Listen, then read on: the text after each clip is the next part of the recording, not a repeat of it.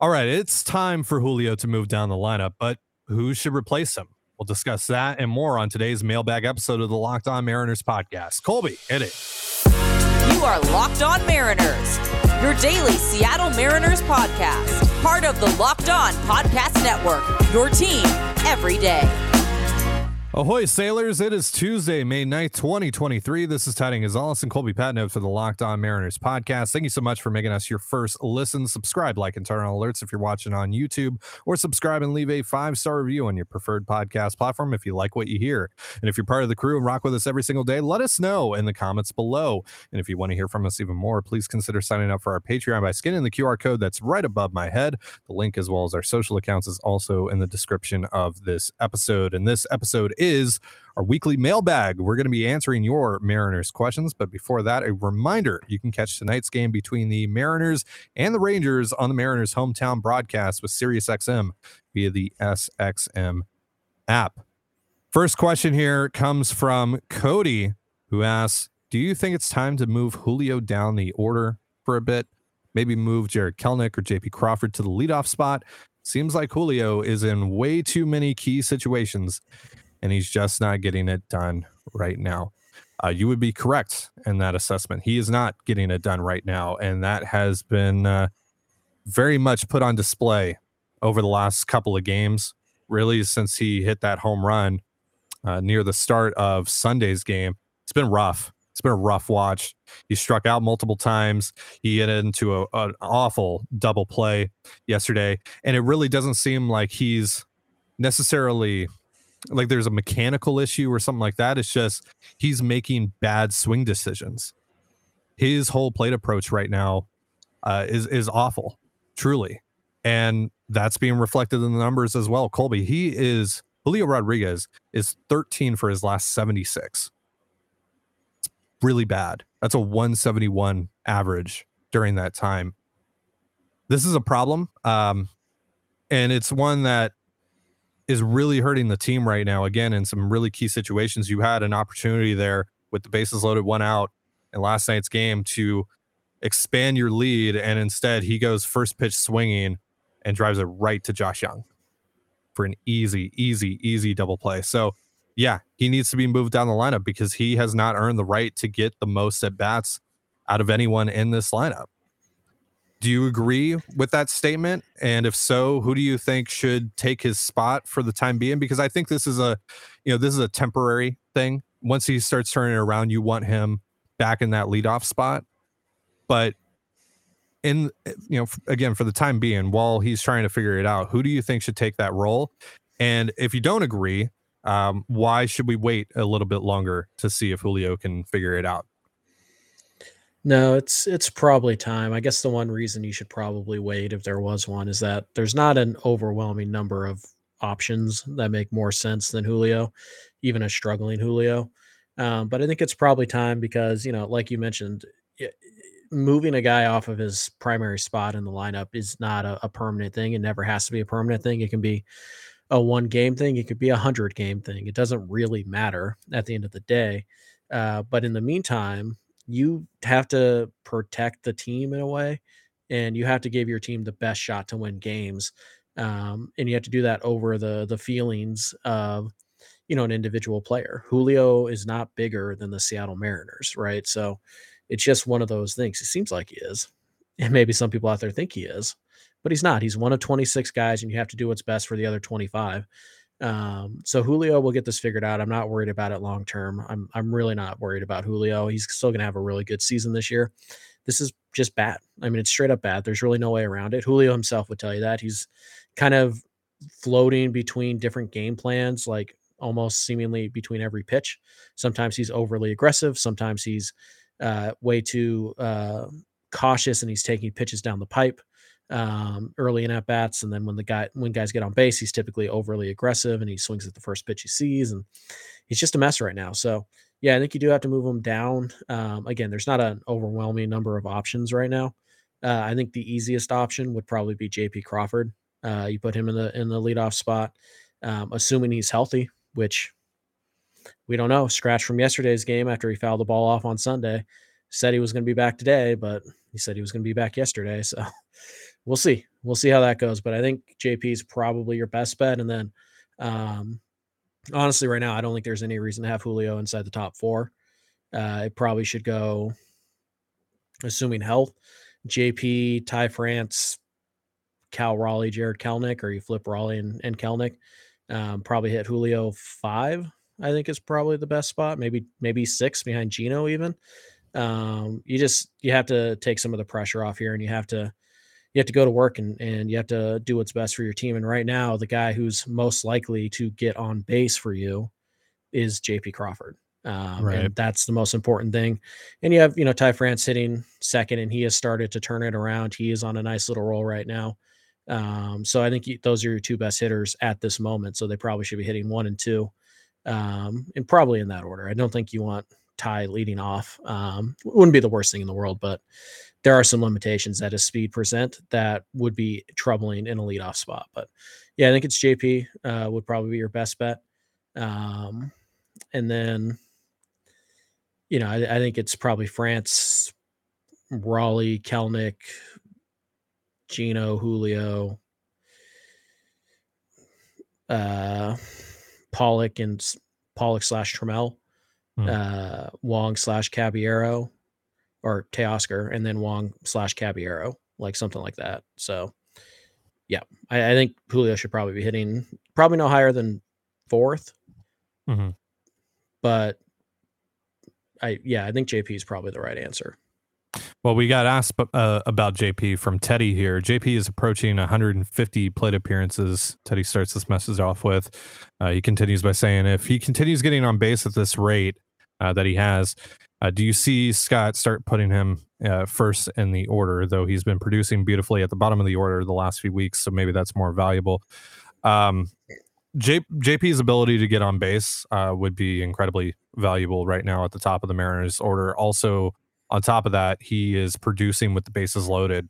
It's 4 10 RBI, as opposed to what Julio's been doing with the bases loaded, which you saw last night. We just talked about that. So JP is just coming through right now with in some big moments and with guys in scoring position. And so keep that going. Go with the hot hand, right?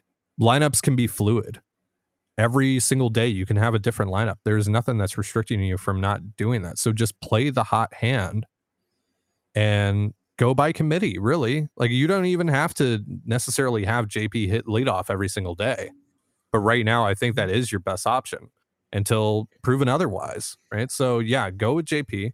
And I agree with you that Julio should probably be hitting somewhere in the middle of the order, in the middle third of the order, and at the back half of that as well, probably 5 or 6. So yeah, and to real quick address what you said about Ty France, though, like, I don't care about the speed element. I just want a good hitter hitting first in my lineup, guaranteed to have the most at bats in my lineup.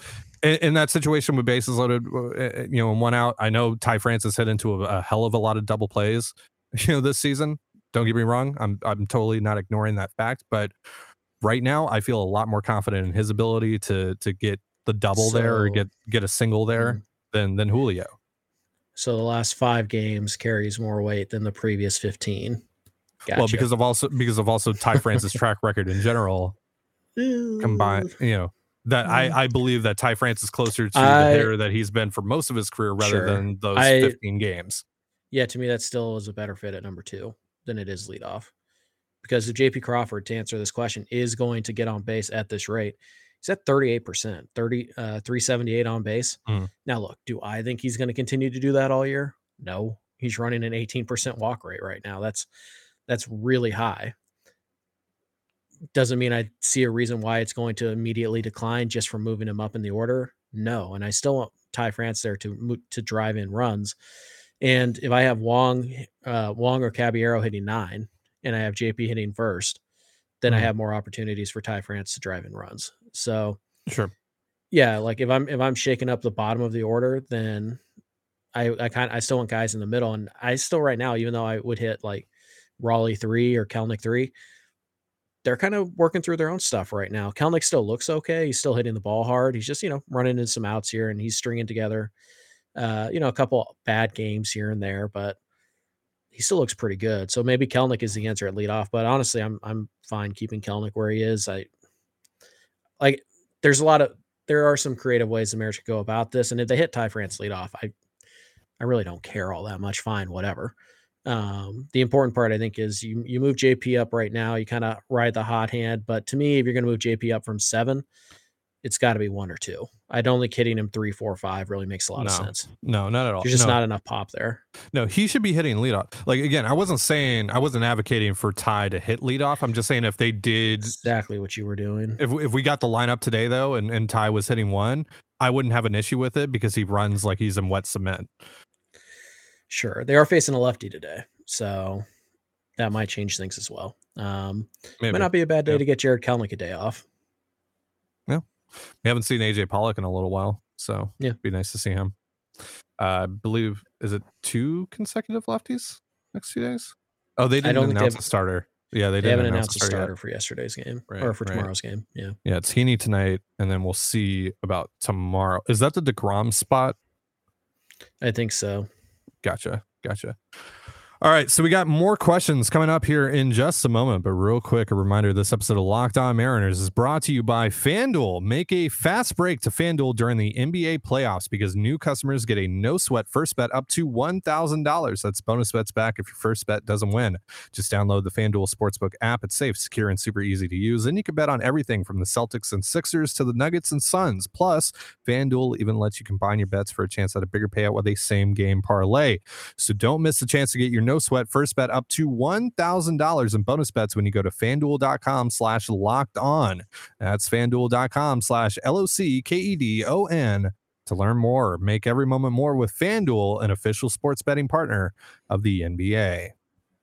And you're listening to the Locked On Mariners podcast. Thank you again for making us your first listen. And again, you can catch the Mariners and the Rangers on the Mariners hometown broadcast with Sirius XM via the SXM tonight if you're not able to watch or if you just prefer listening to the game. Sometimes I like doing that.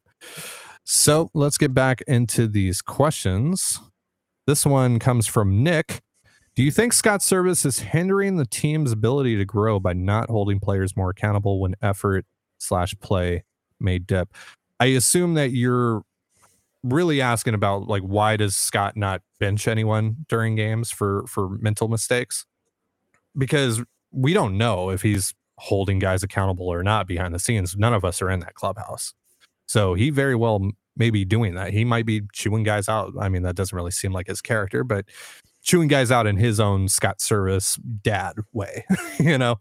But we really don't know if he's doing that, if he's handling things in a more disciplinary fashion behind the scenes.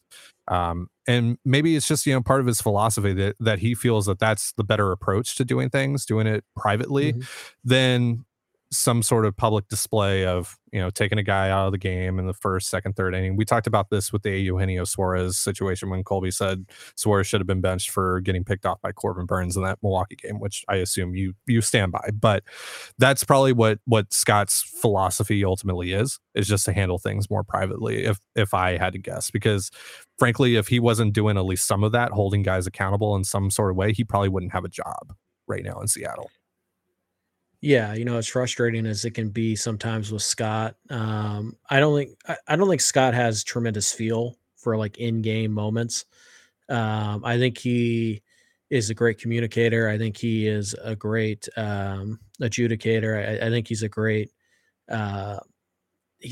team builder, which he's proven here in Seattle, and that includes his coaching staff. And when the analytics folks and his coaching staff come together and say, if we get into this situation, this is what we should do, I think he does it 100% of the time, which, isn't wrong per se, but I think sometimes there's some feel you have to have a feel for your team. You have to have a feel for your guys, and you have to understand that there are factors that just, they can't be explained, that pop up in the middle of a game. And you can't possibly have, prepared for every single scenario. And I don't think Scott's got great feel for that. I think he kind of panics sometimes when the plan doesn't get followed, or he has to make a decision that might go against the plan. That's where I think Scott really fails. But when it comes to relationships, when it comes to building a clubhouse and all that stuff, you have to trust the guy. He's won 90 games in back-to-back years. He probably should have been manager of the year in back-to-back years. Players love to play for him. So I think this is really more about his philosophy of, you praise publicly, you condemn privately. And that's just kind of who Scott is. And it's probably unfair of me and others to expect Scott to radically change who he's been for the last 6 years. But it doesn't mean it's not frustrating at times to see Scott, because what it can look like is that Scott is just kind of like, whatever, not a big deal when they are big deals. Right. But we don't know what happens behind closed doors, and Scott's done really good things with this club, and including, weathering the Kyle Seager situation, the Kendall Graveman situation, obviously, keeping the team together during a pandemic when there was real issues in that clubhouse regarding certain policies and whatnot. So, I think you just have to trust Scott when it comes to the team building aspect. But yeah, that doesn't mean he's a perfect manager. That doesn't mean he's without his warts. And like I said, I don't think he's great. I don't think he has a great feel for situations. I think sometimes it's a really stubborn, like, this is what we decided we're going to do, so we're going to do it no matter what. Sometimes there's just a feel thing that you have to have, and I don't think Scott's got that. But the other stuff he does really well, more than makes up for it. So yeah, I'm willing to live with some frustrating Scott nights, because I know overall the payoff is significantly better than if you have some, brilliant tactician who divides a clubhouse in half and allows that to fester. I'd rather have Scott's side of management than the opposite, essentially. Next question here comes from Sage. Any updates on who you think is a good option for another arm to replace Robbie Ray this season? Is Lance Lynn still in the picture? Yeah, Lance Lynn, Lucas Giolito, Jack Flaherty, Jordan Montgomery. Just look at the teams that are currently struggling, right? And you really need to look at teams like the White Sox, the Cardinals, because teams like the A's and the Nationals don't really have anything to offer you on that front. But if you're a Mariners fan who thinks that this team is going to add at the deadline and add to its rotation at the deadline, then you need to continue rooting for teams like the White Sox and the Cardinals to be bad, because those are going to be your best opportunities to add a significant starter to this rotation this summer. So I would look at those few names that I mentioned. Colby, you have any others that you've looked at? No, just Alex Wood. San Francisco is kind of an interesting team. I think right now you're more looking for teams that could fall off than specific players. But yeah, Lynn would still be an option. And again, this is assuming a couple things. A, that the Mariners are in fact buyers around deadline time. B, that these other teams that we're talking about are in fact sellers at the deadline. And also, what does the rotation look like? Is Marco a 4-win? Is Marco a 3.5 win guy? Is Bryce Miller a 3.5 win guy? Well, maybe you don't need a Lance Lynn. Maybe you can go get a more of a number 5 starter type and focus on the offense. So yeah, I think right now names are still a little early. I think we're about probably 5 or 6 weeks away from really starting to hone in on names, and in particular teams. I think by mid-June, most teams know in their heart of hearts, they really know if they're buying or selling. There's going to be more buyers than ever, fewer sellers, because there's more playoff spots up for grabs. But yeah, Lynn still makes sense. If the White Sox continue to struggle, Giolito, all those guys make a lot of sense. So yeah, just monitor over the next few weeks teams that might go on winning streaks or losing streaks, and just be wary of that. And I think by mid-June, we'll have a pretty good idea of who is a seller, who's a buyer. And that's when teams like Pittsburgh will know what Pittsburgh really is. We'll know what Baltimore really is, etc. So yeah. Right. And, I think once we get to the summer, if this team is in a position to buy, it might need to make a decision on where to put most of its focus in terms of adding to this roster and adding impact to this roster, because I think you might have to pick one or the other between pitching and position players to add actual legitimate impact because of the state of your farm. Look, we're pretty high on where the farm is still, even after all the graduations, and plus they're going to be adding more talent to it through the draft this year in a massive way with those 3 essentially first round picks. But that sentiment might not be shared around the rest of the league, and so the interest level in your prospects and your assets might be a little down compared to some of the other contenders that you're going to be competing for these guys with. So are you going to be in a position where adding to your rotation makes the most sense, even if you do have a clear spot to upgrade there? Or does it make more sense to go out and get like 2 really good bats to add to this lineup, which right now is near the bottom of the American League in almost every category, right? And who knows if that actually continues. There's still so much baseball to be played. So those are questions that we're going to have to answer weeks and weeks and weeks down the road, because again, we don't even know if this team is going to be buying. But I do wonder if it gets to a point where, yeah, there is a need in the rotation, but the need offensively is greater and you can really only pick one. But we'll see. Maybe I'm wrong on that front. All right, more questions coming up here. This one comes from Chad. Does Bryce Miller's early success change the trade deadline for us? If he strings together a couple more quality starts, does our main priority switch back to acquiring a bat to start in the lineup? So, I mean, that kind of goes in line with what I was saying at the end there. But Colby, let's get your thoughts on this. Yeah. I think Miller's success is, it's obviously something that could change how you approach the deadline. We've talked about this yesterday on our Patreon show, but it doesn't necessarily mean it does, because it's only been 2 starts. So if he does string together, I think he's probably going to have 15 starts between now and the deadline, maybe 12, something in that range, give or Give take. or take. Yeah. Yeah, if he's 10, 11, 12 starts and he's looks like a really good number 4, number 3 pitcher, it might change the priority. Because here's the deal. While the Mariners can afford to do both, it doesn't make it smart to do both. It doesn't make it smart to go out and get a number 3 starter and go get the most expensive bat that's on the market, because you're not looking at this as a 1-year window thing. You're looking at this as a multiple year window. So would Miller stringing together starts, could that change the desire or the primary focus at the deadline? Yes, it could, especially if Marco is also pitching relatively well. I still think they're going to want to add a starter, but the quality of starter that they are willing to go after is probably going to be dictated by how well Bryce Miller throws. So it's kind of a lot of pressure on Bryce long term, but it is what it is. And right now, I think that if I had to make a choice and you could either prioritize offense or pitching, right now I'd probably still pick offense, but that could change really quick, because there are a lot of guys in this lineup who we expect to produce who are not right now. And if they all start to, then you might look at it and say, I mean, we could use a platoon bat or we could use a bench bat or 2, but like now we don't have to go get, Ian Happ Tim or whoever. Anderson. Yeah, like you don't have to go get the big bat. Now you just kind of need role players, Mhm. and you can go get the number 3 starter instead. So kind of depends, but yes, there is a possibility that Miller throwing the ball well for the next month and a half will get the Mariners to kind of shift their focus back to adding bats at the deadline.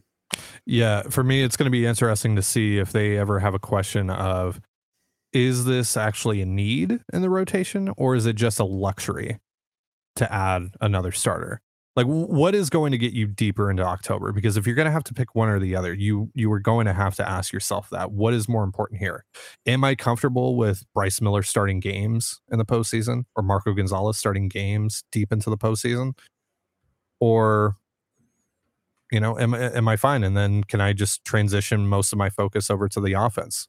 Right. So that's going to be a debate that we're going to have a lot over the course of the next couple months here on the show. If this team, does get on a roll here, starts to turn things around, and does look like it's shaping up to be a buyer by the end of July. But again, a lot of baseball to be played. So until those questions really are answered, I don't have a solid answer for you. Next question here comes from Josh. How much, if at all, does Jose Caballero becoming a usable bench piece impact Dylan Moore's role on the team if/when he is healthy? And by the way, folks, we're dealing with a little bit of lag. So if you see a delay in responses or anything like that, that's why it keeps on giving us alerts over here. So, yeah, Dylan Moore, if he gets back, how does the presence of Caballero kind of change that, Colby? If at all, right? I don't think it does Okay. really. I Yeah. think right now Caballero is a guy who's going to be on this roster. Like if Dylan Moore came back tomorrow, Sam Haggerty would be the guy they'd send down. They wouldn't even think twice about it because Caballero is actually producing. So I think the role for Dylan Moore is essentially maybe the one change is that maybe they're more open to playing him in the outfield a little bit more because if you remember coming into this year, they were pretty dead set on like he's going to be a second baseman, shortstop, and occasionally third base.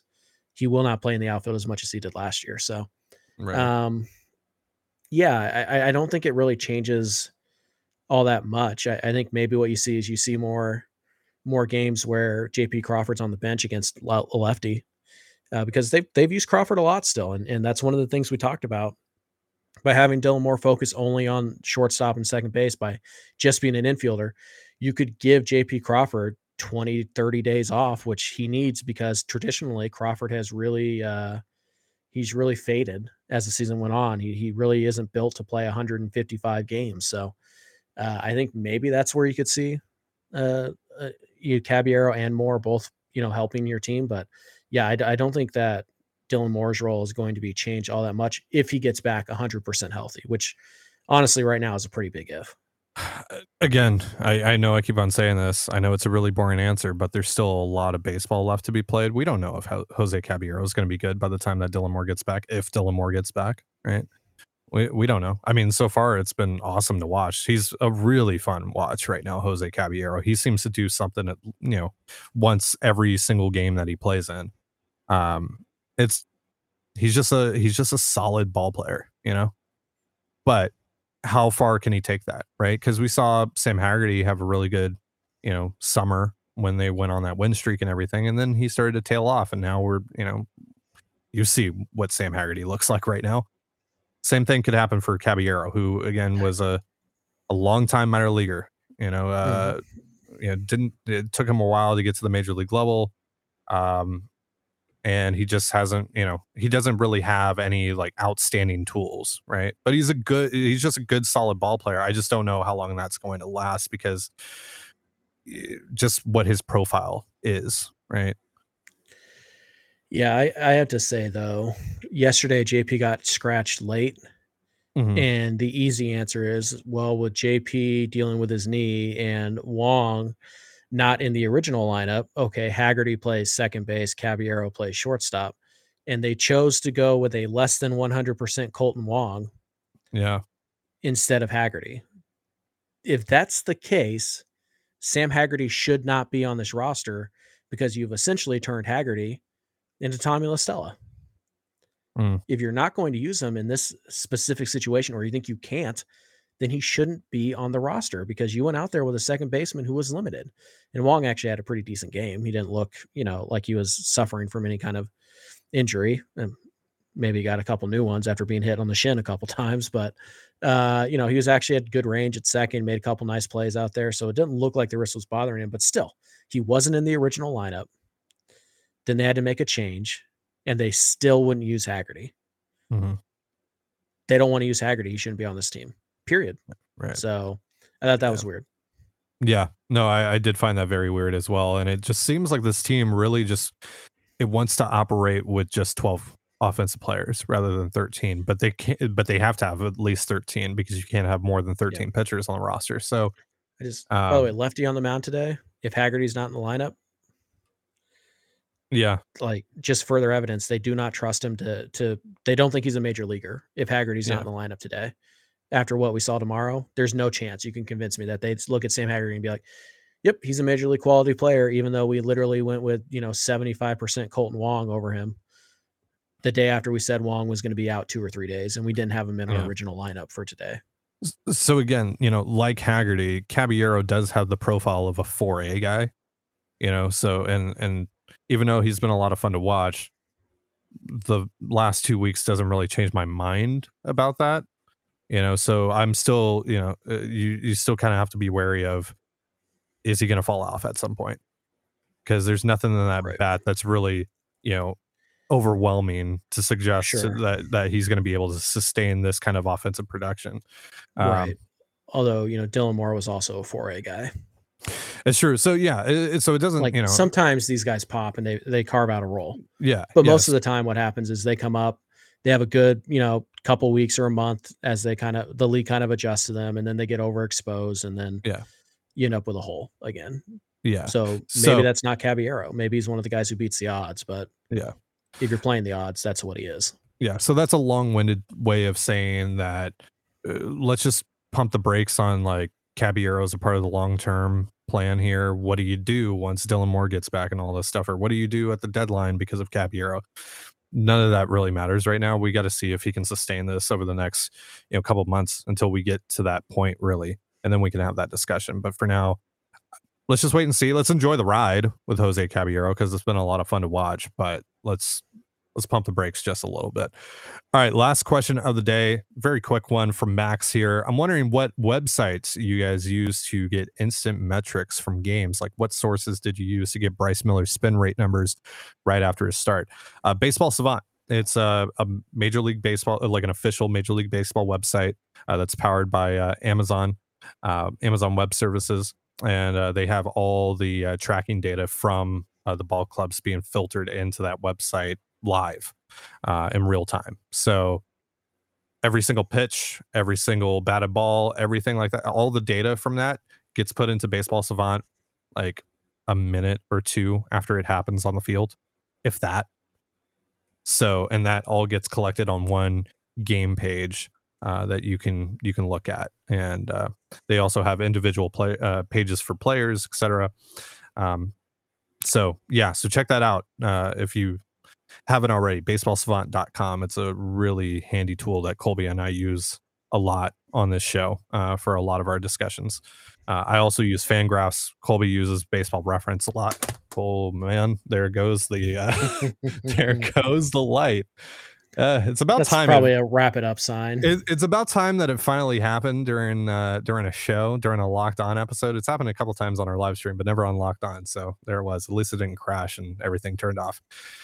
All right. Yeah, like you said, I think that's a pretty good sign with your lag issues and my set trying to fall apart and kill me live on this show. It's time for us to get the hell out of here. All right. That's going to do it for our show. Thank you so much for joining us here on the Locked On Mariners podcast. For Colby Patnode, I'm Titan Gonzalez. Be sure to give us a follow on Twitter at LO_Mariners. You can follow me at Dane Gonzalez, that's DANEGNZLZ, and Colby at CPAT11, that's CPAT11. Follow us on Instagram and TikTok as well over at Locked On Mariners. That's one word, Locked On Mariners. You can also find all that stuff in the description of this episode. And thank you again for making us your first listen. And another reminder here that you can catch tonight's Mariners-Rangers game on the Mariners hometown broadcast with SiriusXM via the SXM app, and you can catch us after the game tomorrow for a Locked On Mariners post-game show. But for now, have yourself a beautiful baseball day, and we'll see you tomorrow. Peace.